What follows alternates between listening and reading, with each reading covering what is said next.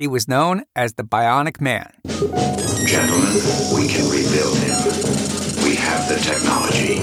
Not that Bionic Man. This Bionic Man. If Tommy John has it below the belt buckle all night, he'll be a very tough fellow to handle.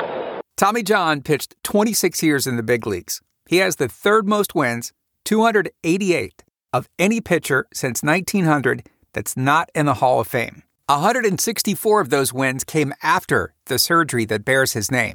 And he's my guest this week on the Lost Ballparks podcast. This is Harry Carey with Jack Buck and Jerry Gross from the beautiful new Busch Memorial Stadium. And boy, I tell you, this is some sight. The crowd still is coming in.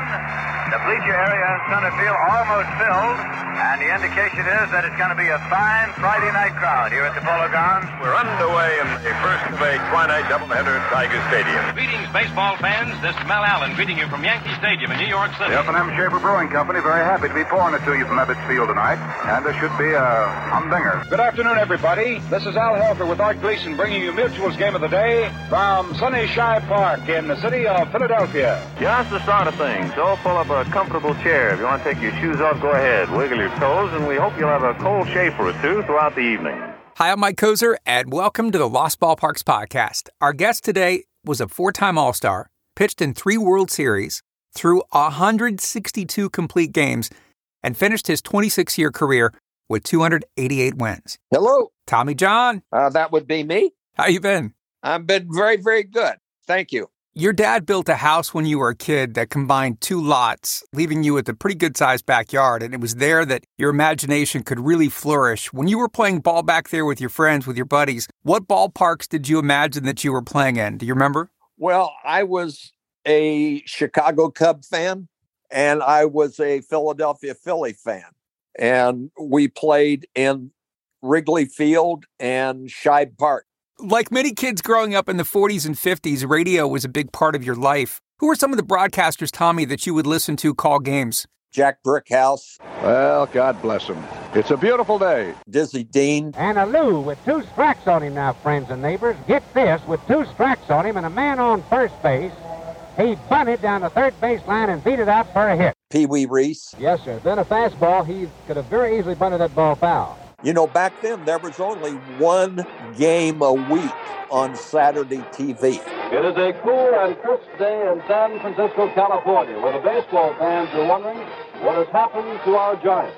NBC Sports presents Baseball's Game of the Week, today from Candlestick Park. That was it. The rest you have to pick up on radio, so you probably heard Harry Carey call Cardinals games from Sportsman's Park. While we go into the top of the 4th, the Cardinals trail 3-2. Harry Carey a bunch and Jack Buck.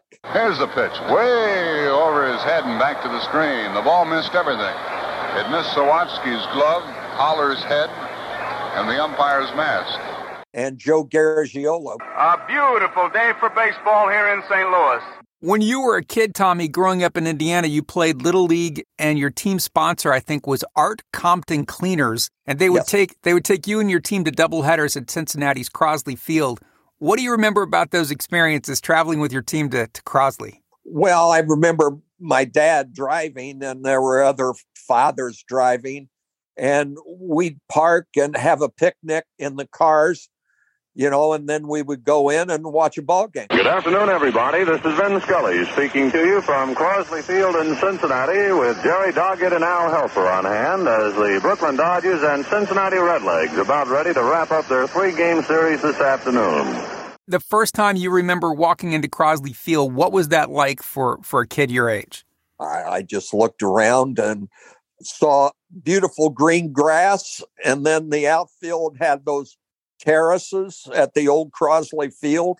Yeah, probably made you glad that you were a pitcher and not not a left fielder running up the terrace toward the scoreboard. You got that right.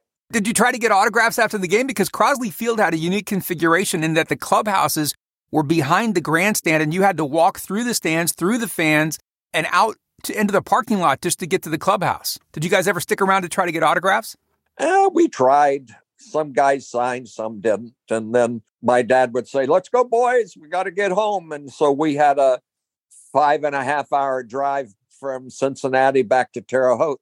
You graduated, Tommy, in June of '61, and a week later, you and your dad were on a train headed to Cleveland to Municipal Stadium. And I mean, here you are, you walk into this cavernous ballpark that seated something like 75,000 fans at the time, but at the moment you're there, is completely empty.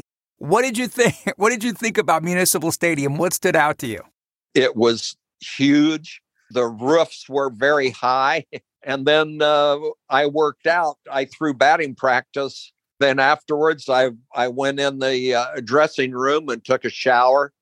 And then my dad and I went up to Gabe Paul's office, and we met with Gabe Paul and a guy named Bob Kennedy. And Bob was the assistant farm director, because the farm director was down in Mobile, Alabama, talking to a guy named Tommy Agee, who would later be your teammate. He was my teammate, and then we were both traded to the White Sox. Tommy and I were together for, I don't know how many years. How old were you in June of 61? Were you 17 at that time or 18? I was 18. I turned 18 in May.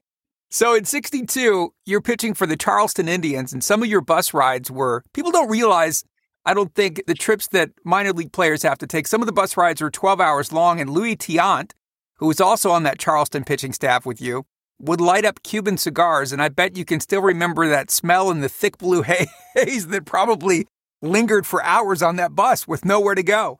Terrible. And he'd just sit there and smoke, and our manager was a guy named Johnny Lippon. He smoked cigars, and the bus driver smoked cigars. So between the three of them, we had an absolute pool hall.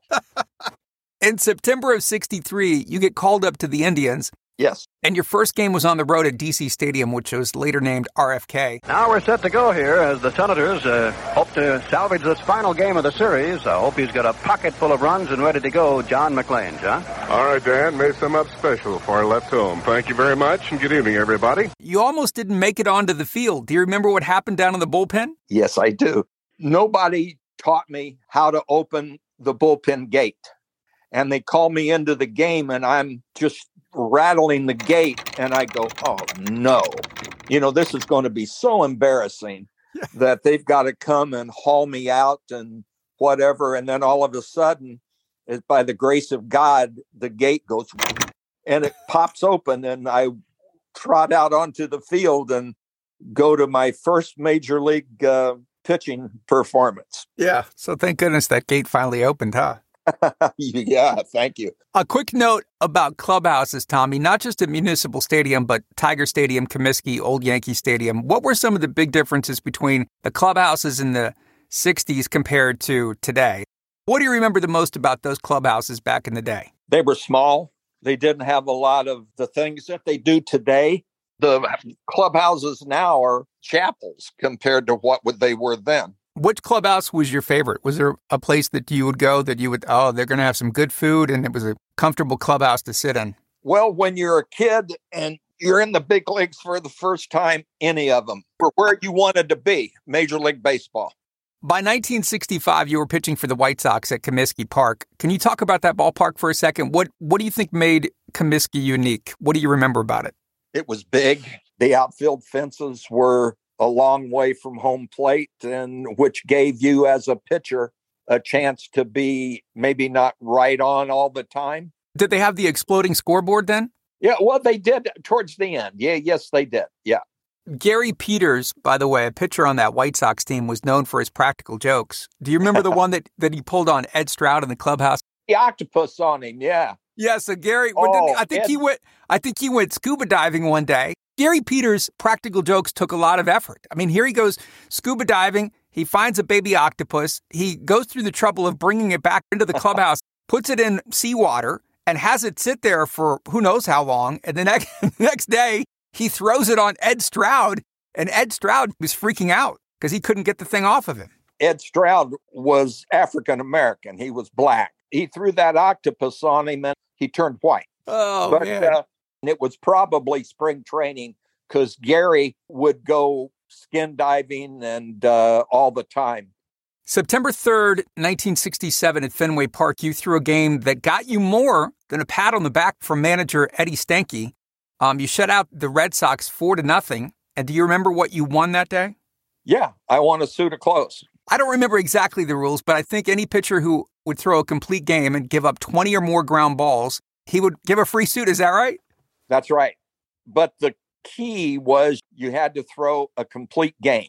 And that was hard to do because our offense was not that good. And so you were being pinch hit for and all that. But I got 2 or 3 suits from Eddie. You would go down, pick it out, and he'd pay for it. Where was it at? Do you remember? Yeah, it was at Hart, Shafter and Marks in Chicago, where they had their corporate offices. And I think Eddie got them cheap. Do you still have any of those suits? You kidding me? I outgrew those in a bit. In 1969, the White Sox changed the infield at Comiskey Park to AstroTurf. What did you think of that when they did that? Did that surprise you? No, because they wanted to be able to play games when it rained or in Chicago snowed. It's okay to have an AstroTurf infield, but you got to have infielders that have a great range. And we had the same old infielders, Ron Hansen and Pete Ward, and let's see, who was the second baseman? Wayne Causey and Tommy McCraw at first base, who had a good range of, AstroTurf is fine, but you got to have, I would have the U.S. Olympic sprint team. Yeah, as your infielders. Yeah. In 1971, the Dodgers acquired you in a trade from the White Sox in exchange for Dick Allen. Did you like Dodger Stadium? What did you think of Dodger Stadium? What stood out to you about that ballpark? Loved Dodger Stadium. One, they had great Dodger dogs. The hot dogs were outstanding. The fans were very good, very loyal, very vocal. And my wife and I were talking about this yesterday or the day before. There was one of the jazz singers. She used to sit right by Dodger dugout and you'd come out. She loved Tommy John. And I can't think of her name now. Oh, Ella Fitzgerald. You're talking about Ella Fitzgerald. Yeah, that's right. You would see guys there all the time. And then when Lasorda took over, you started to get the big names started to come out. Sinatra, Cary Grant, Don Rickles, Bob Newhart. Yeah, these guys would just show up in the clubhouse, right? They would just show up, yeah. And they were welcome. They were welcome because Lasorda made them feel welcome. Yeah. In the 77 World Series, Game 1 does not go according to Lasorda's plan, so he brings in Don Rickles to speak to the team in the clubhouse before Game 2. Well, what it was, Lasorda came in and he's fuming and cursing and stomping, and we go, oh, no. And he said, you guys played that first game. Your butts were so tight, you couldn't have passed gas. And we're going, he said, I've contracted the best sports psychologist. He's going to work with you, and we go, oh, geez. He's gone to University of Southern California or UCLA or someplace like that, and he's gotten some doctor, and the door opens, in walks Rickles. Walk away, it's over. And he went around and just roasted everybody, didn't he? Everybody. So what's new besides the competition? Except moi. When it comes to me, he goes, you, debt's paid. Because I helped dress him one time in Los Angeles. I put his uniform on and made sure it was right. But Rickles was a very good friend. July 17, 1974, at a game against the Expos at Dodger Stadium in the top of the fourth, you suffered an injury that would take you out of baseball for months, but its subsequent successful surgery, Tommy, would revolutionize the pitching position for decades to come. What do you remember about that moment? Did you know right away how severe it was? Nope. I just knew that I had never had pain like that in my left elbow ever. Yeah. And I threw 2 pitches. The second one was just a bloop to home plate. And I walk off the mound and Walt Alston passes me by. And I said, Walter, I've hurt my arm. Get somebody in. Yeah. And I go over and our trainer was Bill Bueller. And I said, Billy, get Dr. Job. And he said, I've already signaled him. And I go into the locker room. Now, back in that day of 74, locker rooms were open to the press, all the media. So when I go into the trainer's room, here's all the press, TV cameras, and all this taking pictures of me. And Dr. Job is he doesn't want to examine me, and somebody would get something that might not be correct, but they're running with it because they thought they heard it or whatever. So he tells me, he said, look, go take a shower and come see me tomorrow. And I said, okay. What I thought was interesting, too, is the doctor at some point, because, you kind of want to know, am I going to pitch again? And at some point he says that he thinks the chances of you pitching again with the surgery are 1 in 100. I think you might have asked, what are the chances if I don't get the surgery? And he says 0 in 100. Not great odds, but you liked the fact, okay, 1 in 100, so you're saying there's a chance. Well, I was valedictorian in my high school class, and I know 1 in 100 is far, far better than 0 in 100. Right. After the surgery, the months of healing, how good did your arm feel once you started to get back? Did it feel better than before, or the same, or what? Well, it didn't hurt. The pain was gone. And it was 6-7 weeks. And then he told me I could start throwing.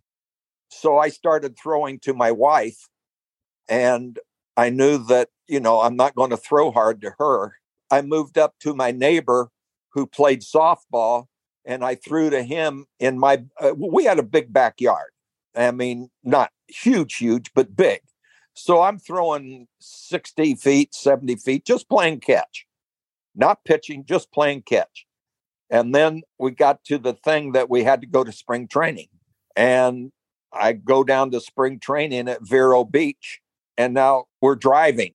And we go to Indiana because Indiana is on the way to Vero. We stop to see my family and my wife's family and friends. And then we head down to Vero. And what am I going to do? I take 6 brand new baseballs every day, and I take them out to the bullpen for the minor league guys to throw.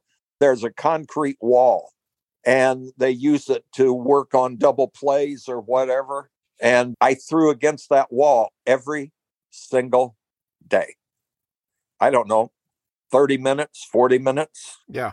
45, but I didn't pitch, but I just grabbed the ball and throw it. And then when we got ready to go out to LA, I went to the bullpen and I threw a little off the mound to our bullpen catcher. And then we went out to LA and I just do the same thing. Throw in the bullpen. I don't pitch. I just throw. And I did that every day. And I took Sundays off. And the reason I took Sundays off, if Jesus rested on Sunday, Tommy John can too. Right. So you come back in 1976, and by the end of 1976, Tommy Lasorda has taken over as the new Dodger skipper. It's a pleasure for me to introduce Tommy Lasorda. This is the greatest day of my life in baseball. He says to you, we're going to win this thing. We're going to win it because you're going to pitch well for me. And there are a lot of wins left in that arm of yours. That's right. As you talk about and have talked about before, Tommy was probably the greatest motivator the game has ever seen. What did that mean for you when he says that to you? It just meant to me that he has confidence in me and I have confidence in him, and we're going to win because we want to go on to championships. If Lasorda told me to go bury my dog's poops back at second base, I would have done it because that's how I thought about it. Listen, Lasorda was quite a character. Wasn't he known from time to time to call players on the team and ask for a ride to the ballpark? Yes. Yeah. We all lived out there by him. We lived in Orange County. I lived in Yorba Linda. Bert Hooton lived there, Charlie Huff, Joe Ferguson, Billy Russell. And he would call us up and say, hey, I need a ride. Well, here's the manager. The manager of a major league ball club doesn't have a ride. And the reason, his wife wants to drive in, and they didn't want to have 2 cars there. He would ask you to make pit stops too, right? Like, let's stop. Let's get some donuts. Let's get some coffee. Let's stop and get donuts and get barbecue and get whatever. One Sunday, he's driving. He comes by and picks me up. We had just come back from church, and Tommy, my daughter Tammy, come see Uncle Tommy. And then my wife said, you want some coffee? Oh, I'd love some. And the guys in the in the car going, come on, let's go. We're going to be late. We're okay. So we get in the car and we stop by one of the donut shops and get donuts and coffee. And we get to the ballpark at Dodger Stadium. And he gets dressed. He comes back out. He said, you guys that are here, you're late. Have $100 on my desk. He was the one who drove you. And he was the one that drove us. And that's what I told him. And he said, you can't put all your bricks in this guy's basket. You gotta have some on your own, and okay, all right. I love the story about you missing the team plane to Philadelphia, but making Tommy think you had been on it all along. Do you remember that story?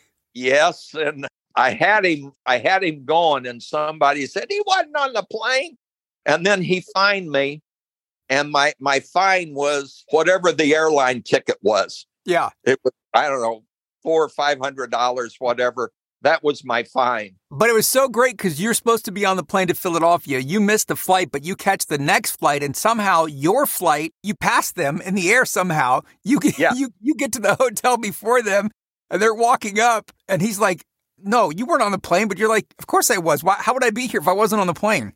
That's right. He looked at me, and I finally gave in, and I said, no, I missed the plane, but I beat But you beat him there anyway, so who cares? Yeah.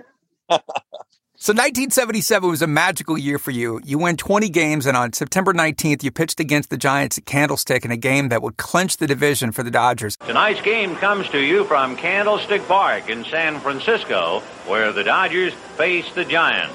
A lot of guys did not like playing at Candlestick, but I think you used the rough conditions to give you an edge. Well, guys didn't like it because it was cold. Oh, it's cold. Oh, it's cold. Well, if I pitch good, I'm not going to be out there very long each inning.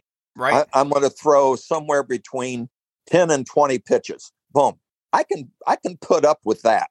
But if you make it bad, it'll be worse. But if you don't make it bad, it'll be okay.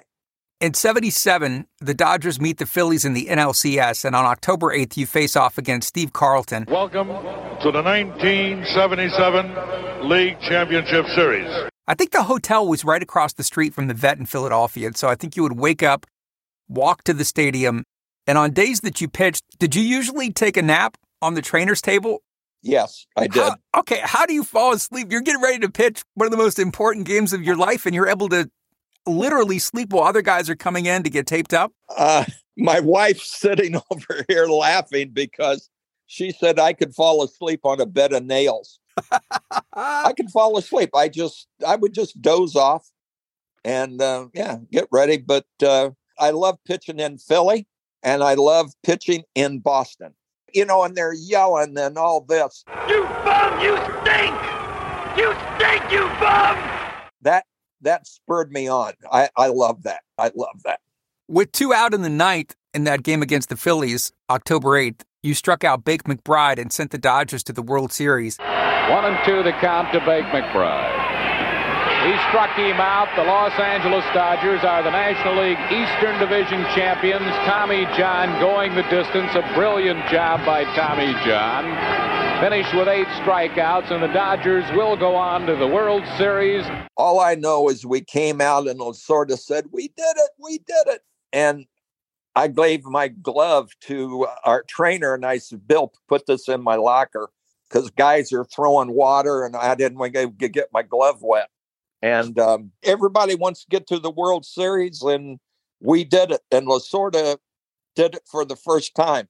Huge moment. By 1979, you were playing for the Yankees. You spent time in George Steinbrenner's office at Yankee Stadium. Do you remember the chair that he would have you and other players sit in? Well, it was a baseball glove. Right, a huge baseball glove, 6 feet tall, 4 feet wide. Yeah. That was George. Just get the sense that okay, I've got you in the palm of my hand. And that was him. He liked that. Yep. Hey, I'll wrap up with this, Tommy. If you could go back in time and attend a game or pitch a game in one old lost ballpark, which one would it be? Old Yankee Stadium. Yankees had the greatest fans in the world. And they would be there cheering and getting you, pumped up, ready to go. Dodgers had good fans, but their fans would come in the second inning and leave in the 8th inning so they could beat the traffic on the freeways. But Yankee fans were the best. Hey, Tommy, listen, I really appreciate you taking the time. 4-time All-Star, 26 seasons, 288 wins. It's a privilege to talk to you today, and I really appreciate you taking the time and reminiscing about some of the old days. Thank you. Thank you very much. I love talking baseball. Honestly, it's a little baffling to me how someone with 288 wins is not in the Baseball Hall of Fame. The average Hall of Fame pitcher has somewhere around, I think, 250 wins. Tommy John, 288. And he won 20 games 3 times. One funny note that I wanted to share with you, Tommy John knew that it was time to retire when in 1989, Mark McGwire got a hit off of him. Mark McGwire's dad was his dentist. And Tommy said, I think after Mark picked up a couple hits in a game against him, he said, when your dentist's kid starts hitting you, it's time to retire. Lost Ballparks is produced by Ryan Beard, Brian Bingert, Xavier Guerra, Mike Dunn, Kyle Schmidt, Briggs Buckingham, John Carter, and Manny Zavlakis. I'll be back next week with the Season 4 finale of the Lost Ballparks podcast.